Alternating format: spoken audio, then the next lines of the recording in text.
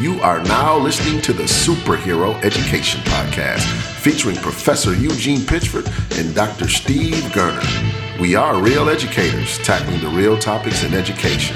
Listen to be informed, inspired, and entertained. With no further ado, here are your hosts to the Superhero Educators Podcast. We want to welcome everyone to another edition of the Superhero Education Podcast. I'm Eugene. I'm looking across the screen. I see Steve. Steve, how you doing? I'm doing well.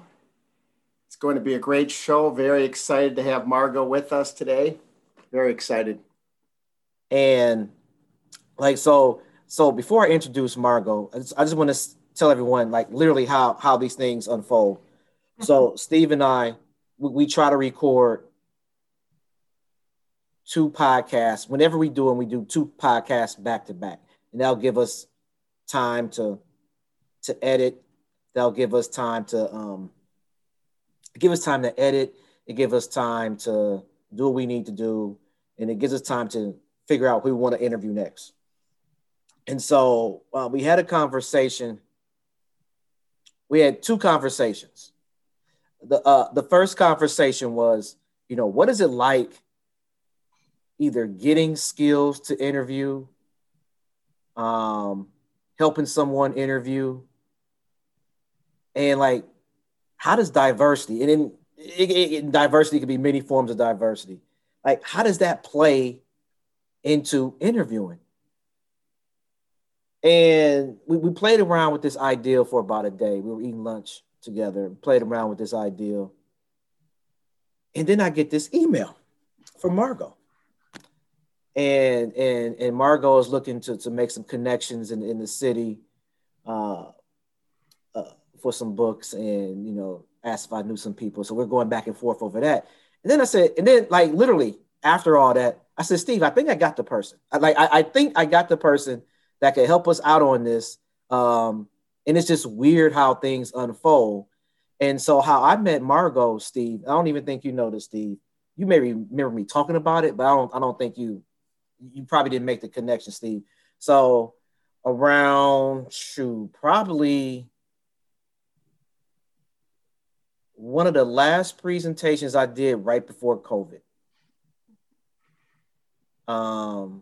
Margot and her team had me come out to the YMCA, and I believe, and you could correct me if I'm wrong, but it was Tulsa, New Berlin, and just YMCA's north of Milwaukee, it seemed like. Yep. Okay. North of Milwaukee. Yeah, Waukesha County. Mm-hmm. Yep.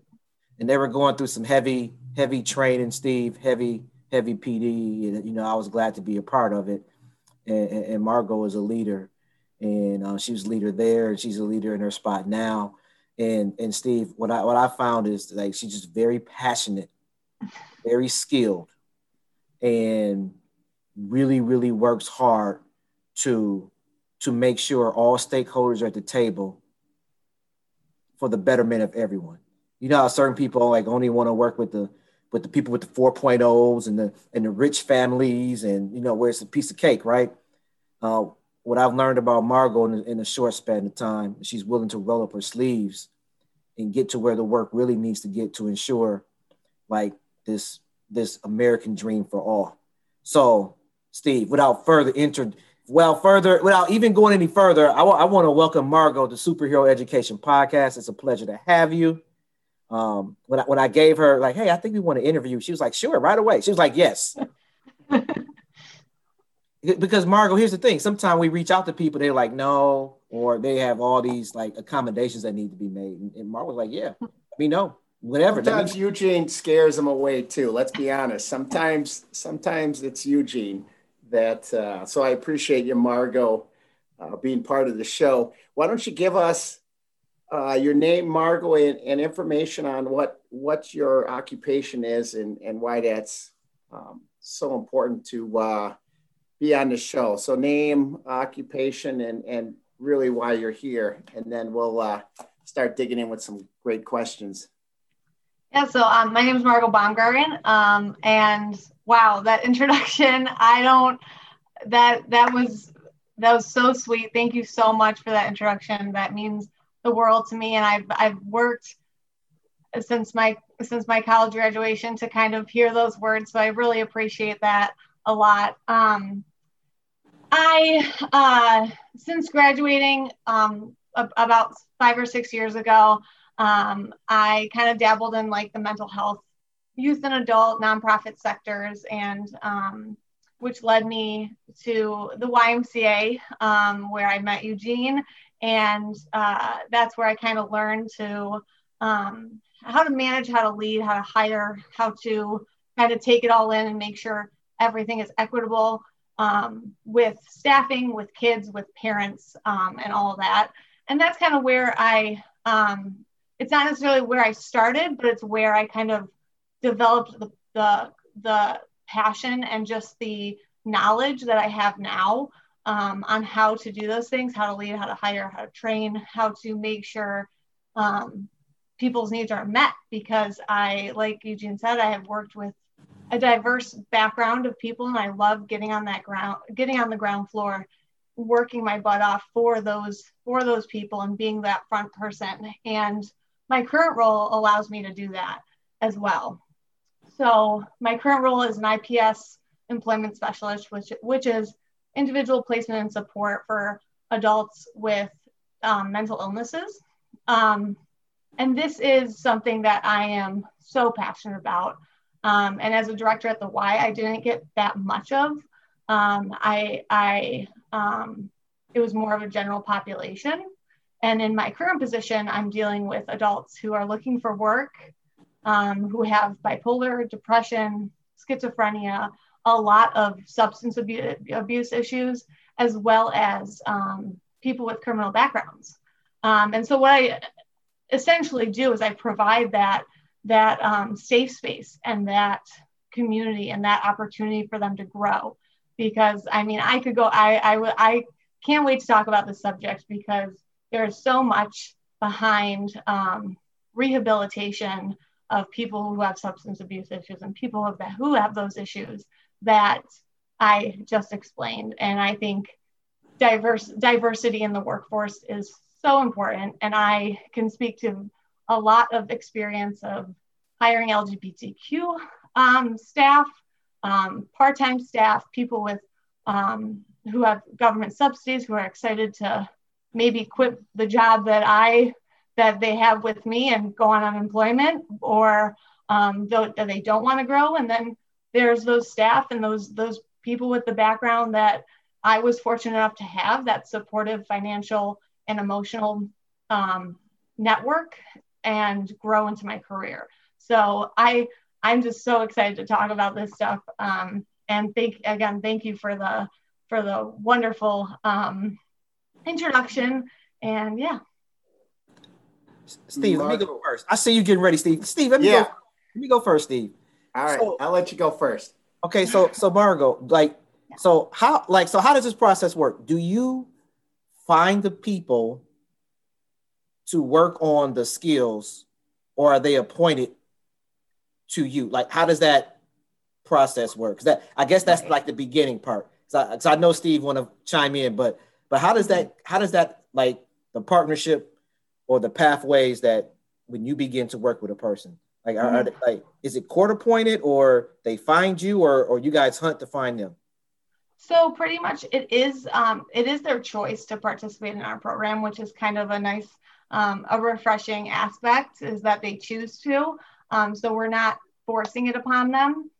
They want to work with us, but basically how they're referred to us is through a referral process of their treatment team. And they say, okay, I want to go back to work. And they say, okay, here's Margo, here's MCFI, Milwaukee Center for Independence, and she's going to help you get a job and work with your treatment team and work with you so we can coach you and to get to hold a normal job. Gotcha. And Margo, so I just want to remind our listeners, so we're based out of Milwaukee. So when Eugene and Margo are talking about connecting, presenting, being together in the workforce, it's Milwaukee. And we have a national audience. And so as we think that through, this applies to everybody across the country because this is in every state, and agencies working with the same groups of people and employers that Margot is. I'm thinking, as I'm out there with a business or a company or a school, what do you see are things? What's the top 3 things or 2 things that companies should be doing, or schools, to make sure that they can include all people? When we think of, maybe it's people of different abilities, is probably what you're talking about, or other things that you're seeing. What can companies do, or businesses do, or schools do to make sure they're ready to include all people? I think there are 2, and I am realizing this now, but the first training I had on this was Eugene's presentation that I hired him for. So implicit bias training is a great one. I know corporations who are doing it now with their, that the white collar corporate America jobs are doing that. And the major companies that you might see target you on social media, they should be teaching about implicit bias. And the other one that, I could talk a while about implicit bias, but I think one of the things that really companies might benefit from, even though they don't think that it might impact them, but trauma informed. I think building that empathy is important, because you can't really give a guidebook on steps on how to understand other people. You really have to dive into the meat and potatoes of where those people are coming from. So knowing that there's trauma behind substance abuse, knowing that there's trauma behind having a criminal background, knowing that all these traumas are going on, it's easier to step into that implicit bias training and saying, okay, this is why this is happening, and I'm going to change my mindset, and I'm going to become more empathetic towards the people that I hire. And also having a good picture of what the company is.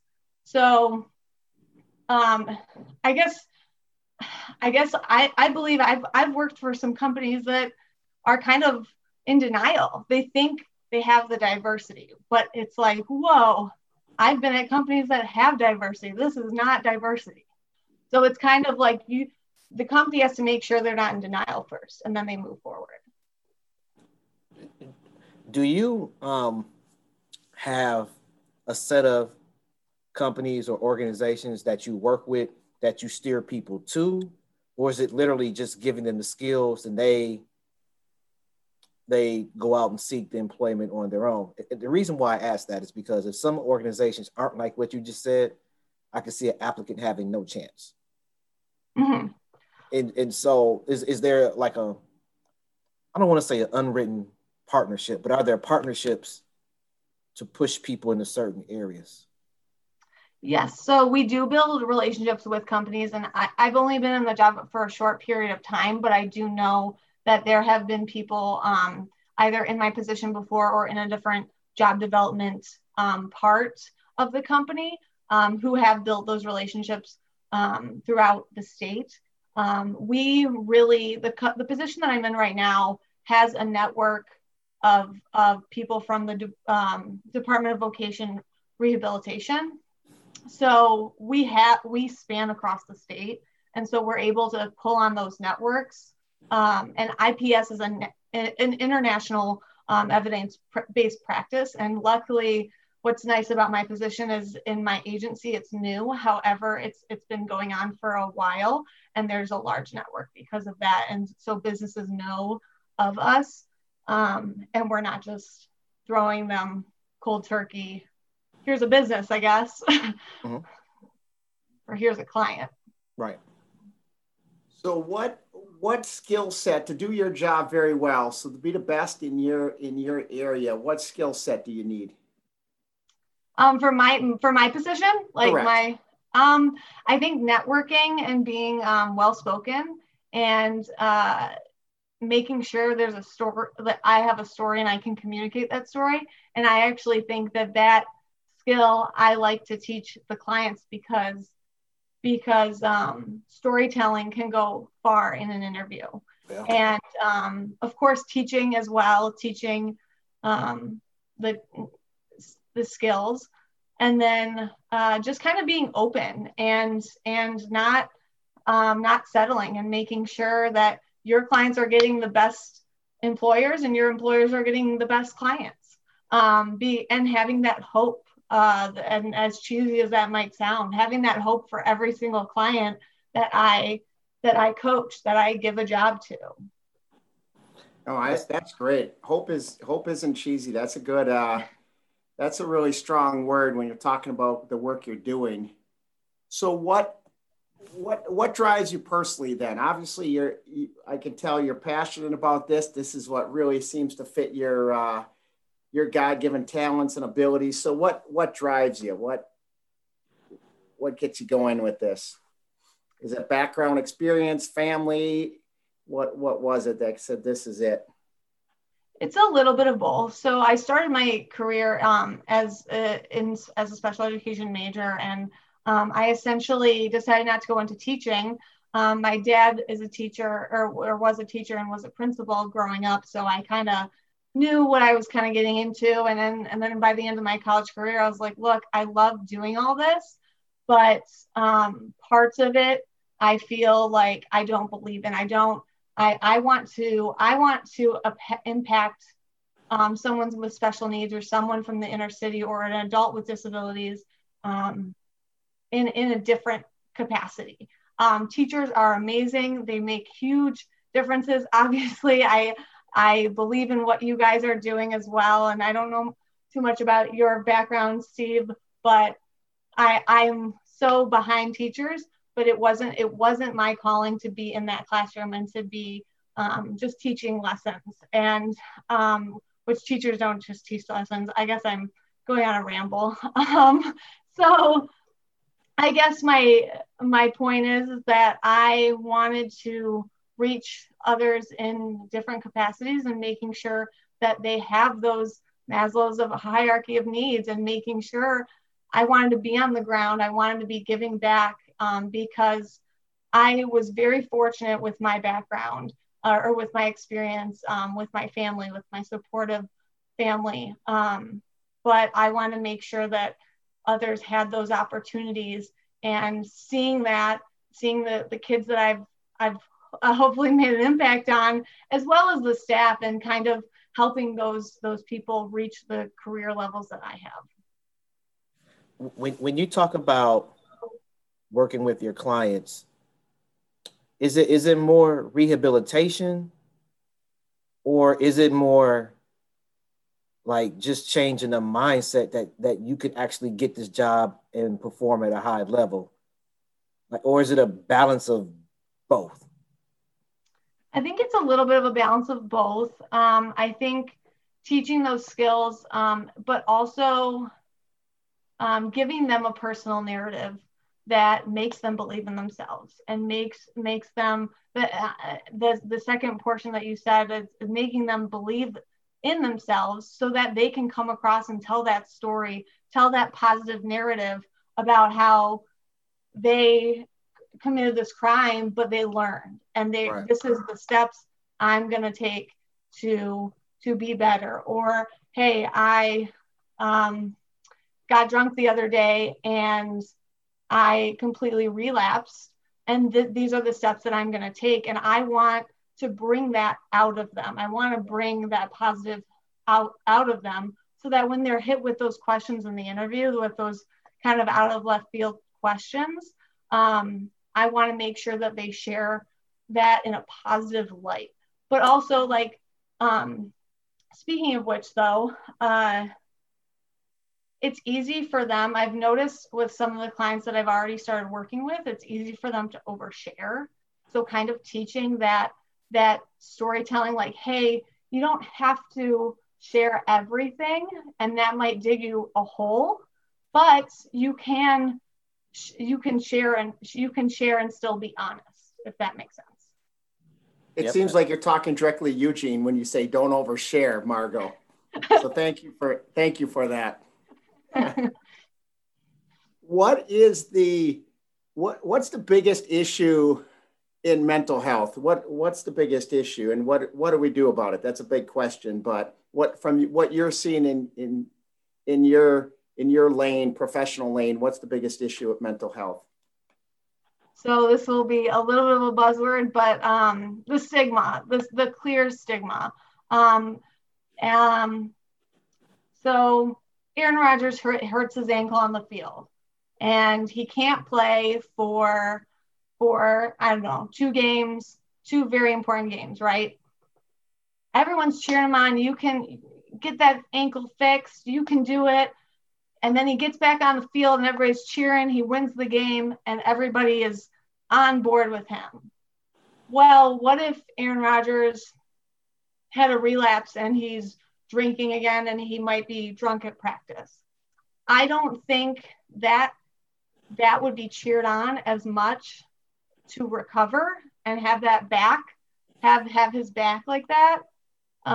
If he were to be recovering from alcohol, then he would be for recovering from broken ankle. And I think that is kind of a universal issue. Physical health is really not treated as, mental health is not treated as well as physical health. It's like you have a stamp on your forehead now. That's all people can see. Mm-hmm. You have a manic episode. Kanye West has a manic episode, and the world thinks he's crazy. And that's who he is now. So that's a long soapbox for me, but no, I like that. I like that comparison. I think that's powerful for people to think through and reflect on. So what can we do about that, or what do you do about that when you see that? I think if you look, if I explain it to someone who doesn't understand that mental health is not controllable a lot of the times, that it is, I mean, if you look at it, it's technically a physical thing. It's a chemical imbalance. There is something physically going on in the brain that limits them. So if you take it and you make it objective and say, look, this is what's stopping them, and this is the fact that this is stopping them, and it's not their fault, then maybe somebody might get the picture that physical injuries are as important, or mental injuries are as important as physical. All right, so there's probably some agencies or organizations, not agencies, some organizations out there, because at some point you could have a whole bunch of great clients and you tap out of businesses to send people to, and you have to approach new territory. Mm-hmm. So I don't know if you've done this yet, but can you just think out loud with us for a minute? So how would you try to influence an employer that is nervous or says, no, I can't take none of them. And I even hate saying it that way, but that's what they'll say. I can't take none of them. They're different from the people we typically hire. Like, how would you try to influence that conversation? I think I would start by kind of saying, hey, like, do you have a second to talk? Because I think this is really important. And I need to be, if my client doesn't have a voice in this matter and you're telling me this, I would like to be that voice for them. So I would want to sit down with them and say, hey, I get it. I completely get it. I have been on the hiring side. I have been told by a coworker that, hey, this person is a job coach in the interview. We shouldn't hire them. I have been told that as the director. Oh. So I get that, but I would want them to know, like, hey, I regretted it when my coworker had that influence on me and said, no, we shouldn't, even though I was standing up for them. I want that future employer to say, hey, you might regret this because this person has X, Y, and Z skills that not a lot of people have. There's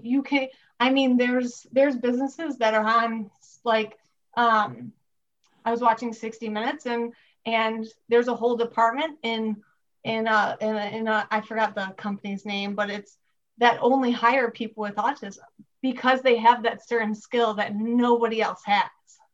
So I guess in short, I would tell them that you will regret this if you don't sit down and talk to me about this, because there are so many ways I can accommodate for you, and I can help you with this person if you struggle with them. And that's a big if, because they might not struggle. And that's the coolest part, is that knowing that my client doesn't need my help either anymore or at all.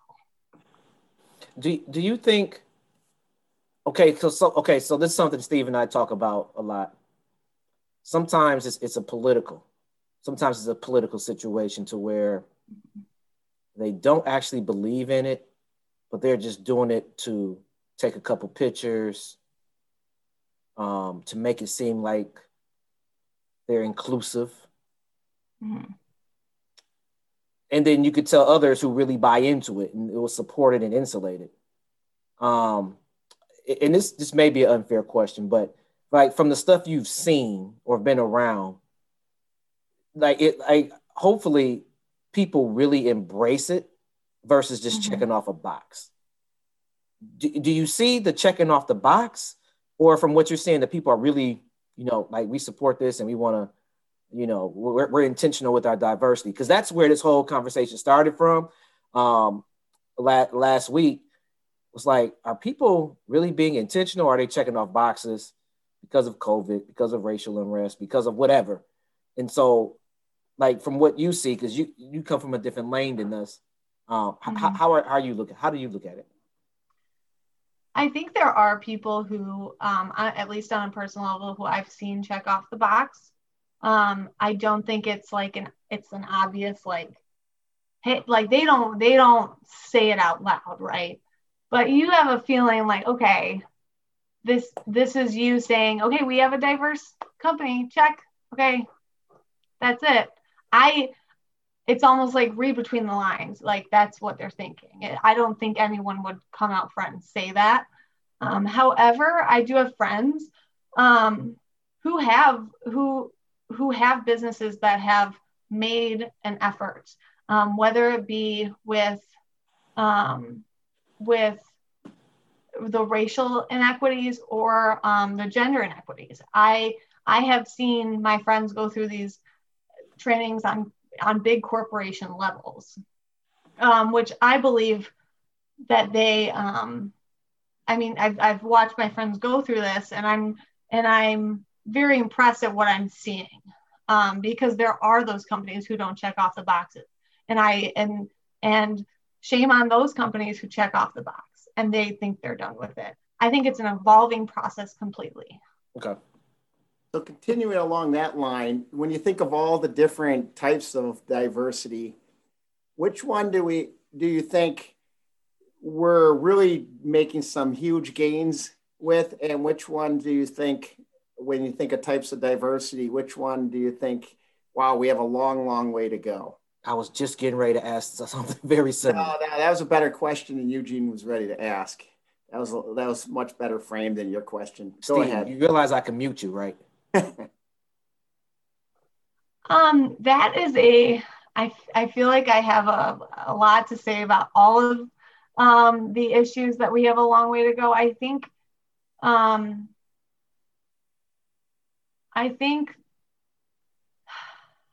it's a tough one, because I hate to rank it, right? I don't want to kind of dismiss the hardships of any of them. I think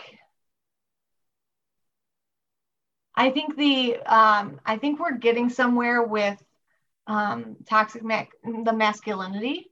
portion, whether it be any male of any race. I think that we're getting there, except I think we have a long way to go with, I think, African-American mental illness as well as African-American men. I think that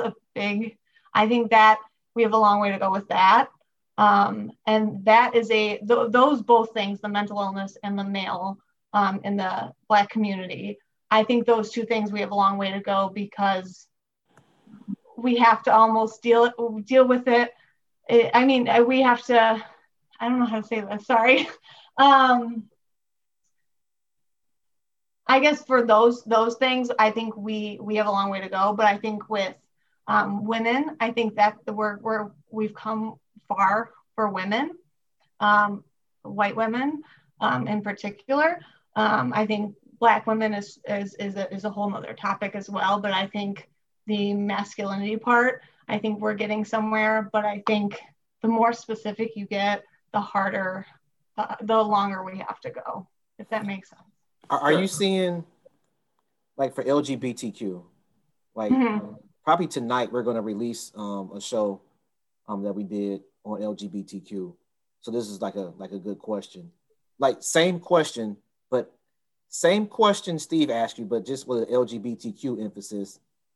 How do you see that kind of playing out in the workforce as far as resistance, accepting? So I don't know if you remember this, Eugene, but No, I'm just messing with you. Okay.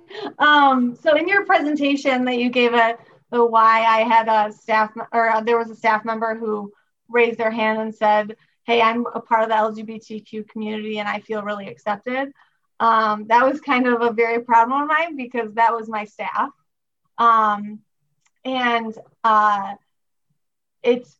It was, I think we are getting far in the LGBTQ, but I think, there's a lot of letters in that acronym, right? There's a lot of factors.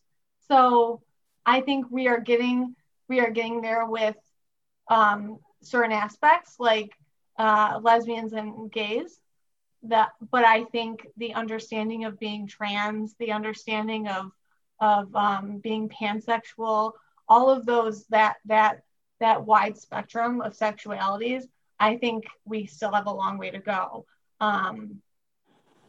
But when I don't think, I was just talking to my husband about this, that when I interviewed someone and I wanted to offer them the job, I had to ask them, do you prefer, what pronouns do you prefer? Because they had two names on their application. And I wasn't sure, so I wanted to politely ask. And they said, "Wow, thank you. Like, I really appreciated you doing that." And so I think that's a very odd, I think that not many people who are hiring have to ask that. Right. So I think as we evolve, I think that should be the norm. Like, asking someone, especially if you're unsure, and not just saying, "Oh, that's a male's name." Like, "Oh, it could be Alexandra, it could be Alexander." So. Do you, Steve? Let me hop in, Steve. One more. Sure. Do you see anything with, like, and I know this is like hard from your seat, but Steve and I often say, and this is from personal experience, we've seen this recently. So if there's no diversity of anything on a interview team, interview panel, it's less likely to get a hire of a diverse candidate. Mm-hmm. Steve, we just saw this. We're clearly there was an individual that was perfect, but there was some, I don't know if the word was friction or barriers, or, like, when you have a team that just all thinks on the same page, literally, at times that will allow you to have the best candidate escape from out of your hand. Because there's no diverse thinking. Could be lack of comfort level even, right? Because I'm not used to that. So I'm not even comfortable. So I'm going to default to the comfort. And I think that's what we see a lot of times. But yet it stays as the company or the organization's point is they always want diversity and always want it in the strategic plan or outward facing, but then the actions or the tactics inside don't match that. I'm interested in, to just go back to the LGBTQ and the different pronouns and I think that's the mismatch a lot of times. I think organizations or companies they're going to have to figure out how, as we're hiring more diversity, there's a mismatch a lot of times because they're going, I don't want to ask that person that question. That may not be in my, maybe I just don't want to do it. I'm going to say the wrong thing. I may offend. Maybe I want to do the wrong thing. Maybe it's my value system. Or maybe, I don't like it. I don't like that person. Correct. Maybe it could be even, what if that person, Margot, changes that tomorrow? Is it legally, Margot, or what's the legal process? Because I have to fill out all these forms for taxes and making sure their income statements and everything else and their payroll. And what if Margot tells me what she wants to be? I'm picking the name Martin. And then that's what it is today. But then tomorrow, next week, it changes. I got to have something for the IRS and everything. So I think that's causing organizations and companies some major problems or the mismatch. So I keep thinking about how we can make sure that matches, and I don't know if we can, right? How do we match that? Do you have any thoughts with that, Margot? Yeah, and I want to put out there also that it wasn't the most comfortable thing for me to do. I'll be totally honest. I've never had to ask that question before. I never had to do that. I mean, I had a hunch, right? But I have an implicit bias, but I can't act on that. I can't just assume. And it was a moment of, wow, this is new to me. This is uncomfortable. I'm just going to say it because I need to. And I feel like they need to be respected like this. So when it comes to, I guess sorry, I totally lost your question. No, I was just thinking of the mismatch of the company where the company may say, that's what you want, but I need official, documentation, or it's a mismatch with the values of the company or that person in general. How do you answer that, or how do you navigate that? I think it's a complete cop-out. I think it's the way when I hired that person, we had no issues. My HR team wasn't worried about it. I believe their legal name was not their correct identity, but there was no worry behind that. I mean, I was lucky that we had an accepting team at that point. Right. That no one else treated them different. No one else asked. And they were who they were, not even the parents that was the part that I was most worried about, was the parents. And the parents didn't even care. And they loved the person. So I think saying that there's legal issues or obligations that we have to meet, I think that's a complete cop-out. All right, so where do you see, if we had this conversation 5 years from now, and it's kind of hard to predict, right? But are we in a better spot 5 years from now, or is it literally the same thing? Or is it worse for the population that you work with? I mean, I would hope it would be better. Obviously, that's why I'm in what I do, because I want it to be better. That is a very hard question. I think specifically things like prison reform are actually on the back burner of a lot of politicians' worries. I don't think it was as upfront like it was. I don't mean to get political. I don't think it was as upfront before and after Obama visited the prison. I think that moment was great, but I think everything before and after it, I don't think anything changed. And that's the unfortunate part. As for things like drugs and alcohol and substance abuse, I think it'll get better. I think the issues will come to the forefront. And I think there is some awareness that has started and is growing, and some empathy. I talk about this every once in a while with my generation in the workforce. I feel like we are more transparent with our bosses, with our coworkers, sometimes to a fault. So I think that transparency might grow like within the mental health realm too, and saying, hey boss, I had an anxiety attack last night.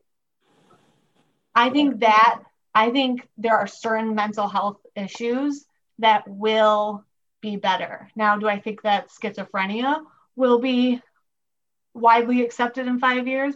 Probably not. But do I think depression and anxiety will? Probably. I hope so. I hope you're correct. I really do. Let me ask you this one. This is more of a somewhat personal question, but I think the listeners need to hear you answer this one. Mm-hmm. So your job, I look at in the same umbrella as a teacher. Although it's not, I look at it as the same umbrella. But you're dealing with some heavy powered stuff that could weigh on an individual. How do you manage to like turn it off when you go home? Because I can see like these thoughts and emotions going from work to home. Mm-hmm. And a lot of teachers, a lot of people in general struggle with just turning it off or compassion fatigue. That someone else is dealing with this. Now I have that emotion or that feeling is transferred over to me. What's your process?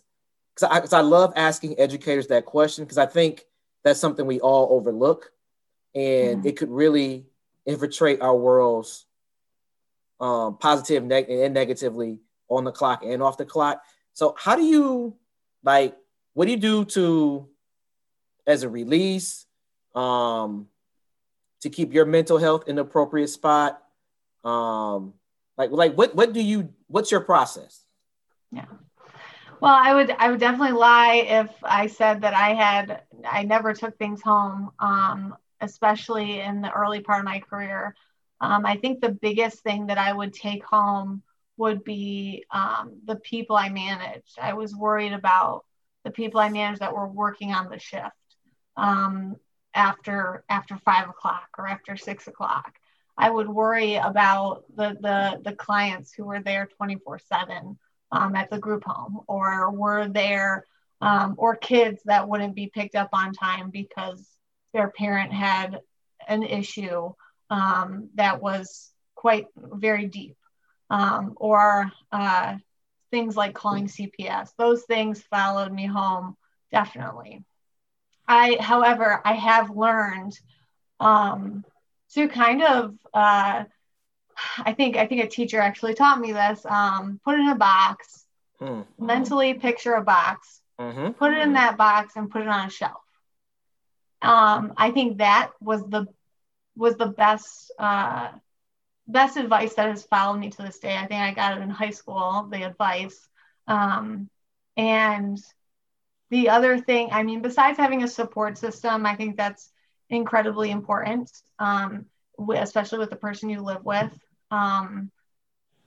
But also in COVID times, work from home had not been, I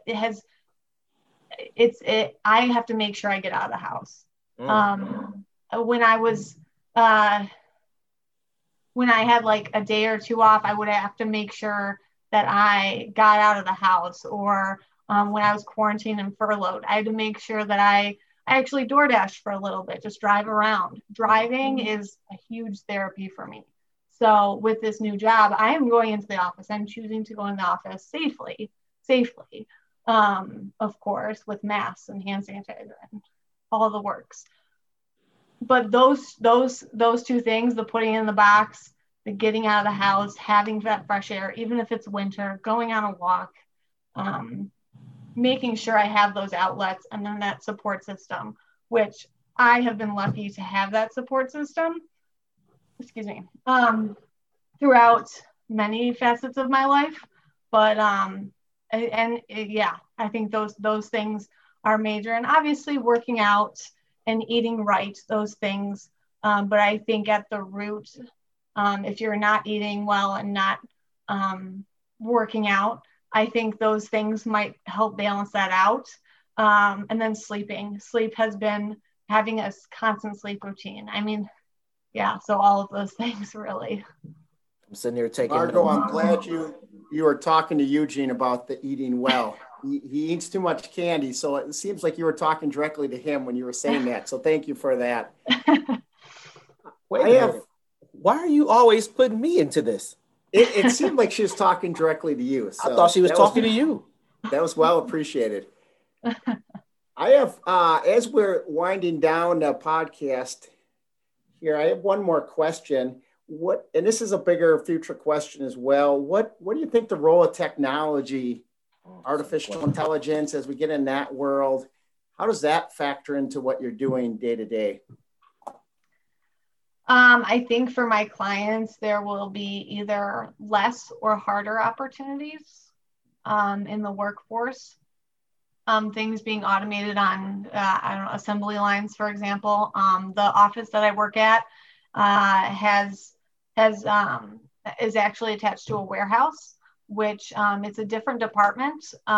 It works with more developmental disabilities. So they're working on assemblies and packaging food. So if that were to be automated by artificial intelligence, they wouldn't have a job. I mean, granted, I think they would still have a job because it's part of our agency and that's what we do. I don't think we would kick them out of a job. But other companies who do those similar things, they might be like, oh, this is more cost effective. This is more efficient. We should have AI. And I think, and then moving those clients out of a job. And then with the harder aspect, okay, people who need to do the coding for those AI, and the background experience, they need more advanced skills than my clients might have. Yeah, thank you. All right, so Margo, you've passed the test. All right, so we're awesome. slowing down, and here's how the show always closes out. So this is like a shout out type section, and so anybody you want to give a shout out to, or if you have any people to recognize, or any coworkers, or events, or things that you have personally, this is the space. You know how people say, well, we're going to have you come on, but you can't talk about this. We're not like that. You can talk about whatever you want to talk about. If you want to talk about Steve's shirt, that you like his shirt, I personally wouldn't do it, but if you want to, this is whatever you want. And so it goes like this, Margo. I'm going to go first. Steve's going to go second, and you're going to go third. Okay? Okay. All right. So I want to give a shout out to everyone listening. We thank Margo for coming on to the show and giving us a high level of expertise, and it's very much appreciated. I mean, she said she's on board right away, and we appreciate that, because often the reality is that some people don't get back, and you're wondering, like, did you get the message? Did you not get the message? So we definitely appreciate you and your eagerness and professionalism. I want to give a shout out to, not a shout out, but I want to point everyone into the direction Go to Amazon.com. The book Superhero Educator is on Amazon.com. If you order it today off Amazon, it may not get there before Christmas, but it'll definitely get there before New Year's Eve. And every educator needs to start the new year fresh. So make sure you get that book. Last but not least, I'm working on this project. And so this is my first time talking publicly about it. I'm working on something I created called the Black Excellence Speaker Series that will begin January 30th. We'll be offering professional development with the best of the best presenters. We'll have 4 presenters every Saturday morning. Just got the first 2 flyers and it's looking good. So please save the date, January 30th, 11 a.m. to 1 p.m. You're going to see some magical stuff. So I'll stop there because I don't want to spill all the beans. Steve, it's on you. All right. I look forward to that as well. That sounds outstanding. I want to thank Margo for her honesty. A lot of tough questions, and you had to really reflect and figure out what is your thoughts on it, and to be honest with the insights and reflections. So I appreciate that. I thought initially you said it was a sweet introduction. I thought you were saying Eugene was sweet at first. So that would have been a misdirection for the podcast, but sweet introduction, it definitely was. And I appreciate that, Margo. I'd like to give a shout out to the Center for Urban Education Ministries. The Center for Urban Education Ministries is doing some great stuff across the nation in strengthening urban schools. So get connected at www.cuemnational.org. So cuemnational.org. And Margo, how would you like to close it out? What shout out do you have for us? All right. Well, I want to first of all thank both of you for a wonderful interview. I'm learning a lot, and I still one of my Eugene's presentation at the Y was one of my favorite career moments, and I'm so glad we got to connect here again, and I hope that we can connect in the future as well. And I guess I would just like to give a shout out to my Milwaukee friends, my Milwaukee network. I only have been living here for about 3 or 4 years, and that network. And Darlin, Caitlin, and a lot of all the professional connections I've made, Nicole, and yeah, so that's and my new job, I'm loving it. So. See, you're going to get in trouble. Once you start naming people, it's always someone you forget. That's why I try not to name names. I'm like, it's everybody. Somebody's going to email you. You forgot about me. It always happens. But we definitely appreciate you hopping on to the show. After we end, hang on for a few minutes. Don't click off. Hang on for a few minutes, Margo. Okay. But we thank all the listeners out there. And remember, you can catch our podcast. You can catch it on Spotify. You got a Spotify account. You can catch us there. We're on Apple. You can catch us there. And if you're looking for the freest of the free version, you can check us out on Podbean, Podbean. And you can see our whole catalog of shows. We definitely thank the listeners and the subscribers out there because we do this for you all. We try to give you the best of the interviews and the people that are interesting to give us good content. So we hopefully you enjoyed the show. Hopefully you have a happy holiday season. Margo put a lot on our brains to think about. So we're gonna ponder and all be better. So on that note, we are out. Thanks again for listening to our Superhero Education Podcast. We hope you gained valuable insights and key concepts to battle the chaos and save the day for all students. Boldly transform lives and be a superhero educator.